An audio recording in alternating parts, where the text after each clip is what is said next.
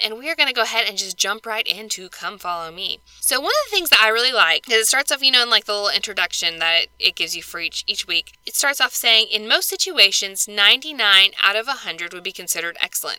So if I gave a test to my kids at school, and they got a 99 out of 100, they would be like, yes, that is awesome. Like, I'm doing so good. But when it comes to fostering the love of Christ in our brothers and sisters, we want to make sure that we've got 100 of 100, right? And so we want to search for that one that is missing. And it talks about in a lot of these different parables this week, it talks about the joy shall be in heaven over one sinner that repenteth, more than over 99 just persons which need no repentance. And I think sometimes we have a tendency to step back and say, well, what about the 99 people that did good? Like, they don't get any recognition. Like, you're just paying attention to the sinner.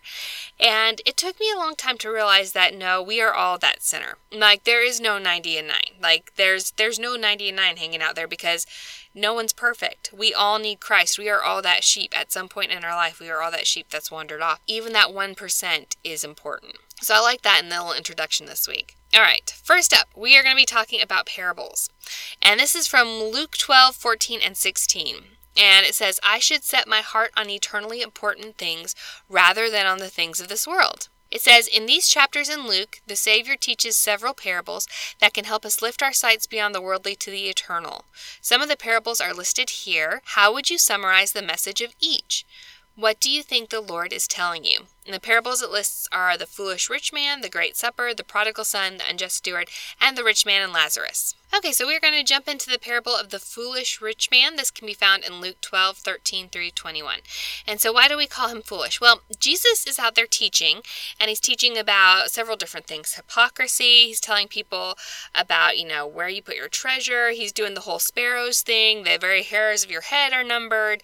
And he's talking about this. He's saying, when you go into the synagogues and to the magistrates, take no thought for what you shall say, for the Holy Ghost shall teach you in the same hour what you ought to say. And then this guy stands up and is like, whoa, Jesus.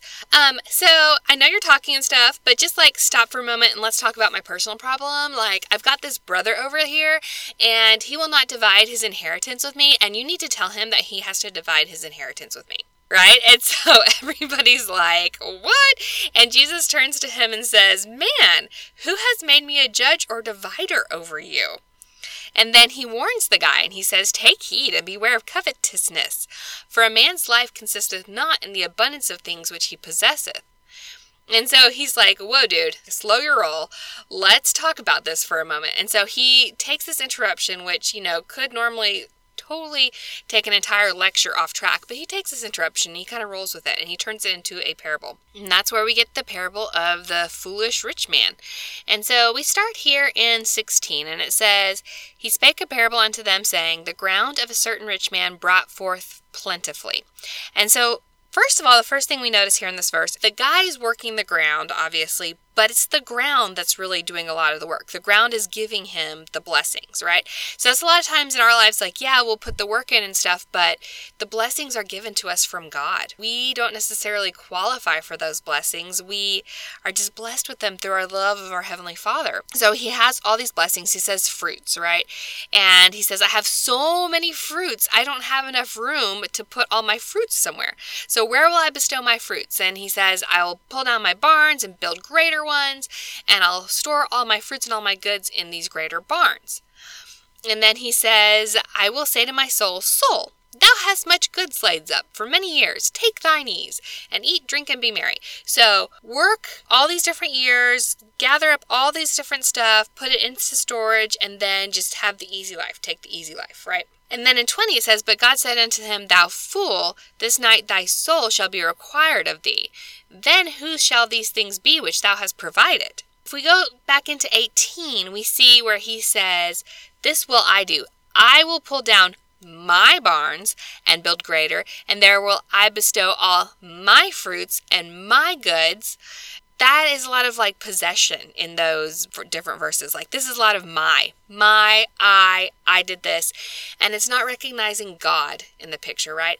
And then God does come and say, this night thy soul shall be required of thee. Where will the stuff go? What does this stuff even matter? And the answer is it doesn't matter. This man may have seemed like a great success to the world, but to God, he was a fool. And that's why he calls him fool, because he wasn't placing his sights and his emphasis on the things of God. He was placing it on the things of man. Not even all the stuff that he had, but then he was just going to play around and have a life of leisure and not really serve God. And so there's a lesson to be learned there, that where we need to place our priorities and the things we need to put our sights on need to be from God. And then also we need to realize that everything comes from God. We didn't do that. We were allowed to do that by God. God blessed us with whatever it is that we did, and it's all from him.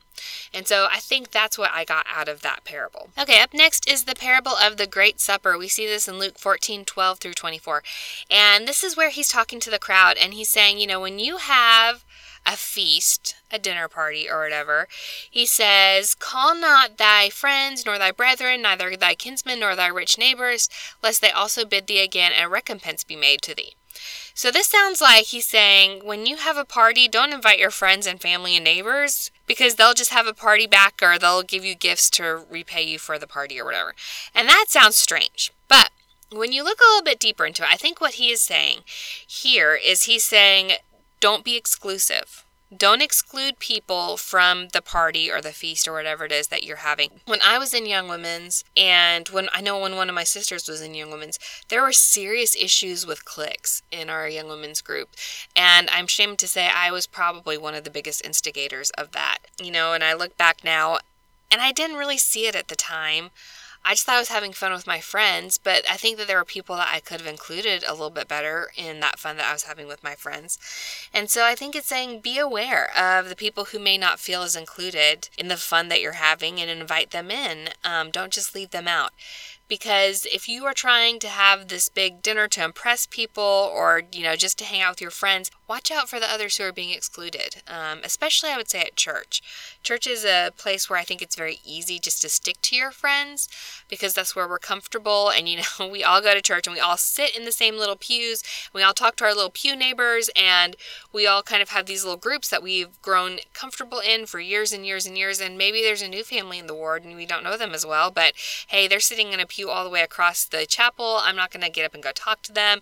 Maybe get out of that little circle and go talk to people who feel maybe excluded, right? That was the first part of that parable.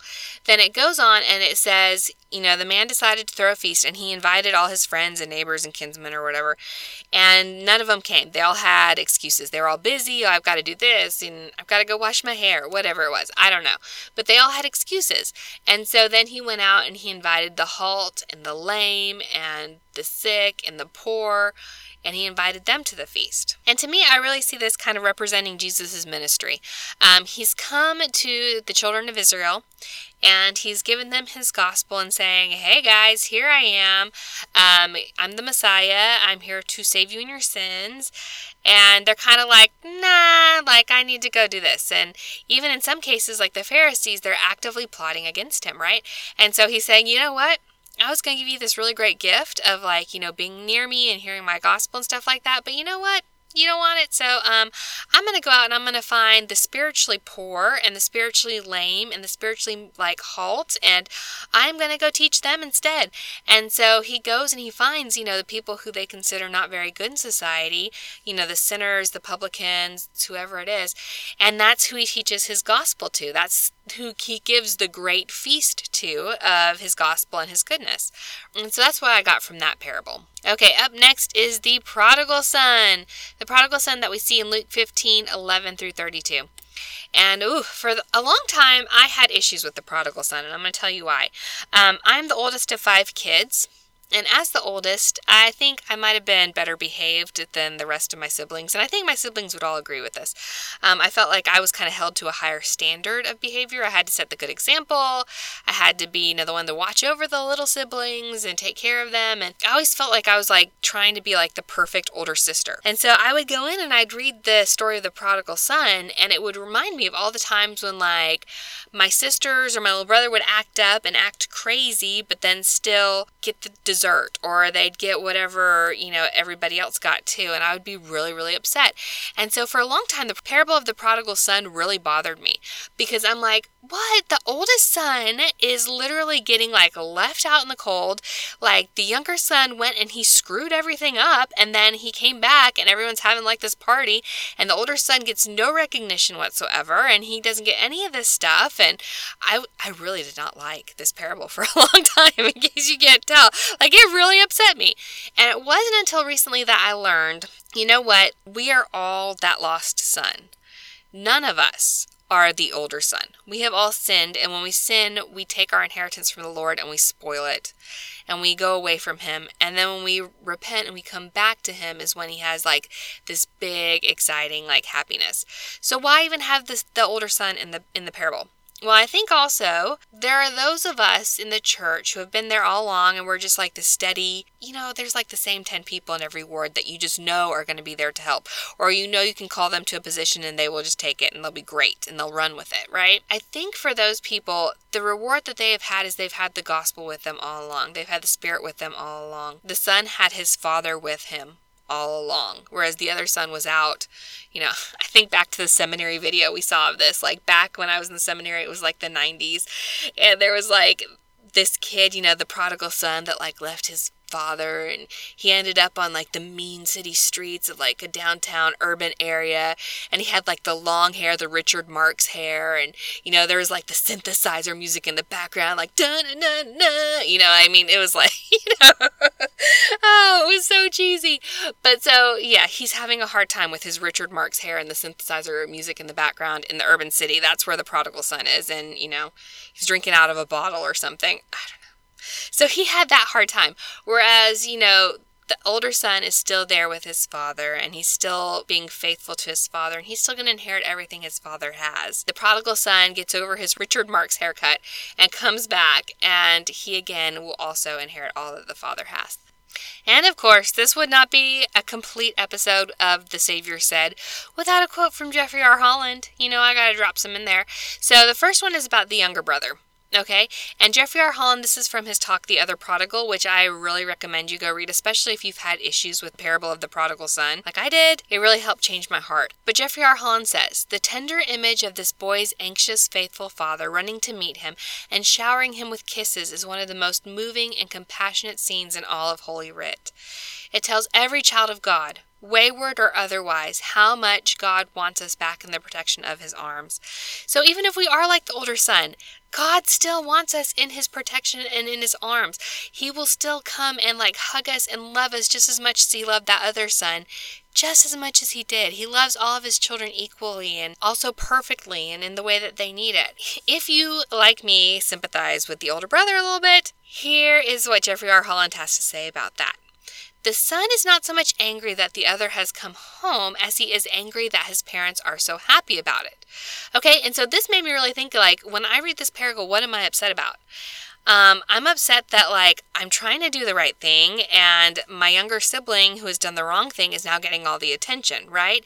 And so, going back to Jeffrey R. Holland, he says, feeling unappreciated and perhaps more than a little self-pity, this dutiful son, and he is wonderfully dutiful, forgets that for a moment he has never had to know the filth or despair, this is me saying, the Richard Marx haircut and the synthesizer music, right? The fear or self-loathing. He forgets for a moment that every cow on the ranch is already his, and so are all the robes in the closet and every ring in the drawer. He forgets for a moment that his faithfulness has been and always will be rewarded. He has yet to come to the compassion and mercy, the charitable breadth of vision, to see that this is not a rival returning, it is his brother. And that's where really my focus had to shift. Is instead of seeing a sibling as a rival for my parents' attention, it's seeing them as, they're my brother or they're my sister or, in the church, they're not a rival for God's attention. God can give equal attention to every one of his children. We rejoice over them coming back because they are our brothers and they are our sisters. We have compassion and mercy on them, right? Because when we come back, we get compassion and mercy from our Savior. Jeffrey R. Holland continues, certainly this younger brother had been a prisoner of sin, stupidity, and a pigsty. But the older brother lives in some confinement too. He has as yet been unable to break out of the prison himself. He is haunted by the green-eyed monster of jealousy. And that to me was really interesting because, you obviously once Jeffrey R. Holland lays it out like that, you can totally see the green-eyed monster of jealousy there.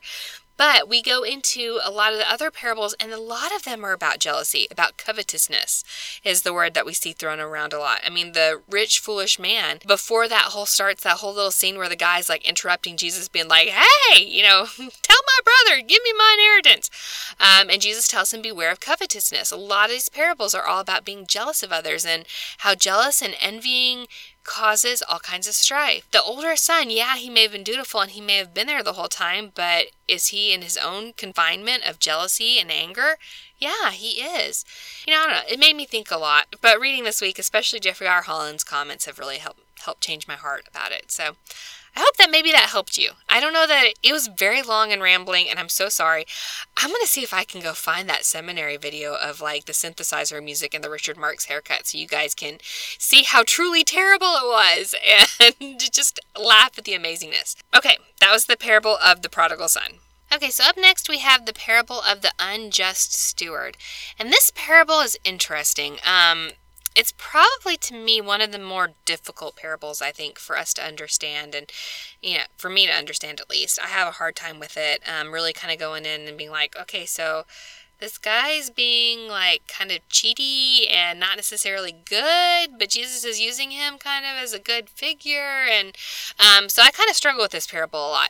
But I went to the New Testament Seminary Manual, because, again, it would not be an episode of The Savior Said without me going to the New Testament Seminary Teacher Manual, because it's got good stuff. Okay, so we've got this unjust steward who's being called an accounting of, what he's done with all the guy's stuff, right? So he's managing the guy's finances or whatever, and the guy's like, hey, where's all my money? I need you to give me accounting for like the way you've spent my money. And the steward is like, oh no, I've done a bad job. I've not been a good manager, and he's going to find out, and I'm going to be in trouble. And what am I going to do? I can't do manual labor. I don't want to go beg on the street. This is not good. So I'm going to be really smart, and I'm going to go to all the people who owe my boss money, and I'm going to tell them if they can go ahead and pay like half of it now, then my boss will be happy because he'll get like half of it back now instead of having to wait on it.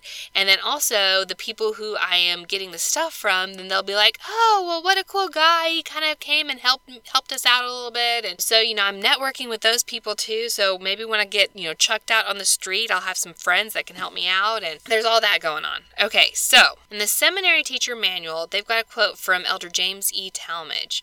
And this is what he says.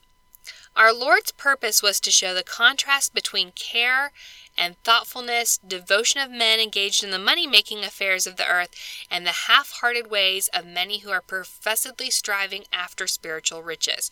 And so I think it's important to note, too, that at the beginning of this chapter, we see a switch. He's no longer talking to the multitude here. He's actually talking to his disciples. There seems to be a group of Pharisees kind of like lurking nearby somewhere. But mostly it's to his disciples that he's talking about this. And so he's saying, look how hard this guy wheeled and dealed to kind of get the earthly riches under control and to, keep his job and stuff like that. How hard are we working to keep our jobs and our spiritual riches with our Father in heaven? Are we working nearly that hard? Are we putting our brain power into the things that we can do to help, glorify God and to help bring us closer to God? Are we using our time and our talents to help serve God and build his kingdom the same way we would with our job? Honestly, it's one of the reasons why I picked up this podcast and started doing this podcast, because I was like, well, I think maybe I'm a little talented in the way I teach and stuff like that. And I know I apply it all the time when I teach. I apply that talent to teaching. But I'm like, have I really used that talent well to teach people about God and about Jesus? And I was like, well, maybe, doing this little podcast will be good for me because it'll really make me think about the scriptures and really help me delve deep down into my testimony and stuff like that. And I'm like, maybe, 10, 15 people maybe will listen. And I was like, and then, I can edify them somehow, some way. That was kind of what I was thinking I was going to do with this podcast. So I hope that was part of making me a just steward instead of an unjust steward. But going back to James E. Talmage, taking a lesson even from the dishonest and evil, and this is my whole issue with the whole parable. So I was like, this guy was not good. But taking a lesson from the dishonest and evil, if they are so prudent as to provide for the only future that they think of, how much more should you, who believe in an eternal future, provide therefore? emulate the unjust steward and the lovers of mammon, which is like worldly stuff, right? Not in their dishonesty, their cupidity, which is like selfish greed, and miserly hoarding of their wealth, that is at best transitory and temporary, but in their zeal, their forethought, and their provision for the future, okay? So our zeal for Christ, the forethought and provision for the future after this world, that's what this parable meant to me. All right, the next parable is the rich man and Lazarus. Here we go, and this is in Luke 16:19 through 31. Okay, so let's set the scene up a little bit, because this also has a little, I guess, introduction to it, like we had for the foolish rich man. But right here, so Jesus is talking to his disciples, and there's like this little group of Pharisees listening to somehow. 14 says, "And the Pharisees also, who were covetous, heard all these things, and they derided him." And there's that covetous word again. We're talking a lot about jealousy. So they were jealous of him, maybe because the people were listening to him, maybe because he actually sounds like really smart. They were just repeating what they'd heard their whole lives. And he tells them, you are those who justify yourselves before men. God knoweth your hearts and what is in them, and you are an abomination in the sight of God. So he knows that the Pharisees are putting on this front where inside they're really kind of hollow and evil. Not good. If we go back to the seminary teacher manual, they've got a really good way to explain this. They say the Pharisees claimed that the law of Moses and other prophetic scripture in the Old Testament served as their law, and they therefore rejected Jesus as their judge. Jesus explained that the law of Moses and the prophets had testified of him. He questions the Pharisees for denying what had been written and rebuked them for perverting the right way. To help the Pharisees, whose hearts were set on worldly riches and power, to understand their behavior and the consequences of it, the Savior likened them to the rich man in the parable recorded in Luke 16:19 through 31. And that's where we get the parable of the rich man and Lazarus, okay? What we've got here is we have a rich man and we have a beggar named Lazarus. And I have not ever been able to find out why this beggar was named Lazarus, and it seems interesting to me that it's paired up with the story of Lazarus, like in this week's reading. So if anyone out there knows why the beggar is named Lazarus in this story, I would love to hear that, because I'm endlessly curious about this. So if you know why the beggar's named Lazarus, let me know. Shoot me an email, talk to me on Facebook, something. I don't know. Okay, so there's a certain rich man. He's clothed in purple and fine linen. So we know purple was very expensive. It was the color of royalty, right? And he fared sumptuously every day. So he ate a lot of really good food, right? And then there's a certain beggar named Lazarus, which was laid at his gate. And Lazarus was full of sores, and he just wanted to be fed with the crumbs that fell from the rich man's tables. And then the dogs came and licked his sores. Ew, gross, right? But then he died, and he was carried by the angels into Abraham's bosom. So that's he's carried by the angels into heaven and into paradise, basically. And the rich man also died and was buried, and in hell, in spirit prison, he lifted up his eyes, being in torments, and sees Abraham afar off with Lazarus in his bosom. And so we see here the rich man regretting kind of his life choices, right? And saying, I should have been nicer to Lazarus. I misused my wealth when I was in the world. I used it on myself instead of helping others, and kind of feeling ashamed and sad for his life and the choices that he made. And I really think that's what spirit prison, or hell, I guess, is going to be like after this world. Is I think we are going to be plagued with guilt for all the different ways that we let our Heavenly Father down. Then he starts thinking about his brothers and how his brothers have some similar issues. And he's like, well, I think, they can be changed. They still got a chance. And so this is very much like Charles Dickens' A Christmas Carol. He's kind of like, send Lazarus as a ghost to go see them and, scare them into repentance, right? And the answer is no. If they have Moses, they have the law, they have the gospel, and if none of that is helping them figure out how to live their lives, then having Lazarus pop up in their bedroom in the middle of the night is not going to change their lives either. And I guess that's, again, it's what converts: doctrine. Doctrine, true doctrine, and the Spirit converts, not, angels or ghosts or whatever appearing to you in the middle of the night. And so that was the parable of Lazarus and the rich man. Some just weird parables this week. And I think maybe they're weird because I can't really quite identify with them because of the cultural stuff maybe that's going on. I'm not entirely sure why I had such like a rift with these parables. The only one I really connected with, as you probably could tell, is the prodigal son. I really connected with that. But the other ones I'm just kind of like, oh, these are just kind of off, just kind of off kilter. But that was the 5 parables that it talked about in Come Follow Me. But up next are definitely some parables that I did connect with, and I'm very excited about those. This is from Luke 15. Heavenly Father rejoices when those who are lost are found. And it says, have you ever wondered how Heavenly Father feels about those who have sinned or are otherwise lost? The Pharisees and scribes criticized Jesus for even associating with such people. And in response, Jesus told 3 parables found in Luke 15. This is the parable of the lost sheep, the lost coin, and the prodigal son. All right, so how are these 3 things lost? That is the question. The first one, the sheep was just being a sheep. Like maybe he saw some grass and he thought that grass looks good and he like wandered off and started eating the grass, and the rest of the herd kind of wandered away and he was like, uh-oh. my friends are gone. I don't know where I am. And he just kind of kept eating grass, right? And David O. McKay has a really good quote about this that actually kind of expounds upon it. He says, I desire to refer to the conditions that contributed to the sheep, the coin, and the prodigal son being lost. I ask you tonight, how did that sheep get lost? He was not rebellious. If you follow the comparison, the lamb was seeking its livelihood in a perfectly legitimate manner. But either stupidly, perhaps unconsciously, it followed the enticement of the field, the prospect of better grass, until it got out beyond the fold and was lost. So we have those in the church, young men and young women, who wander away from the fold in perfectly legitimate ways.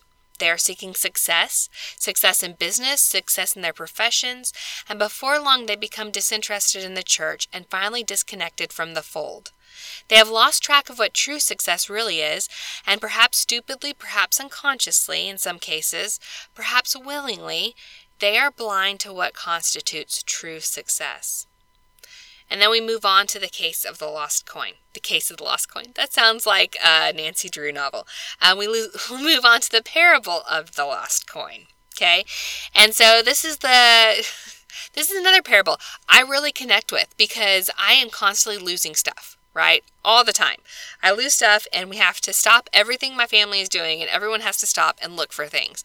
Like I literally would bribe my kid when I was little, be like, oh my gosh, I've lost my car keys. I will pay you $5 if you can find my car keys. And so, he would tear apart the house and he was really good at finding stuff. He lost shoes. Glasses, like all the stuff that I've lost over the years. Like I'm just really bad at this. So I really feel for this poor woman when she has lost this coin. And I understand, like, she didn't mean to lose it. David O. McKay says, in the case of the lost coin, the thing lost was not in itself responsible. The one who had been trusted with that coin had, through carelessness or neglect, mislaid or dropped it. A lot of times, when I lose stuff, it's not through carelessness or neglect. I put it in a special place that I will remember where I put it, and I can never remember where that special place is. So this is where like the stupidity and unconsciousness that he talks about with the sheep and stuff, that's where it comes into play. But going back to David O. McKay. Okay, through carelessness or neglect, mislaid it or dropped it. There is a difference, and this is the 1/3 which I think applies to us tonight. Our charge is not only coins, but living souls of children, youth, and adults. They are our charges. Some of them may be wandering tonight because of the neglect of word teachers and leaders. Okay, and so in that case, I'm like, oh, okay, yeah, that is like my neglect. And if kids are wandering away because of things that I haven't paid attention to them, I haven't taught them the right things, then yeah, that is my bad and I need to work on that. And so it made me really think of my primary kids, like what am I doing to bring them closer to the gospel, and what can I do in other ways to bring them closer to the gospel, and my primary teachers and my primary workers, and how can I help them and serve them and help their lives become spiritually enriched. And it really made me think about that a lot this week as well.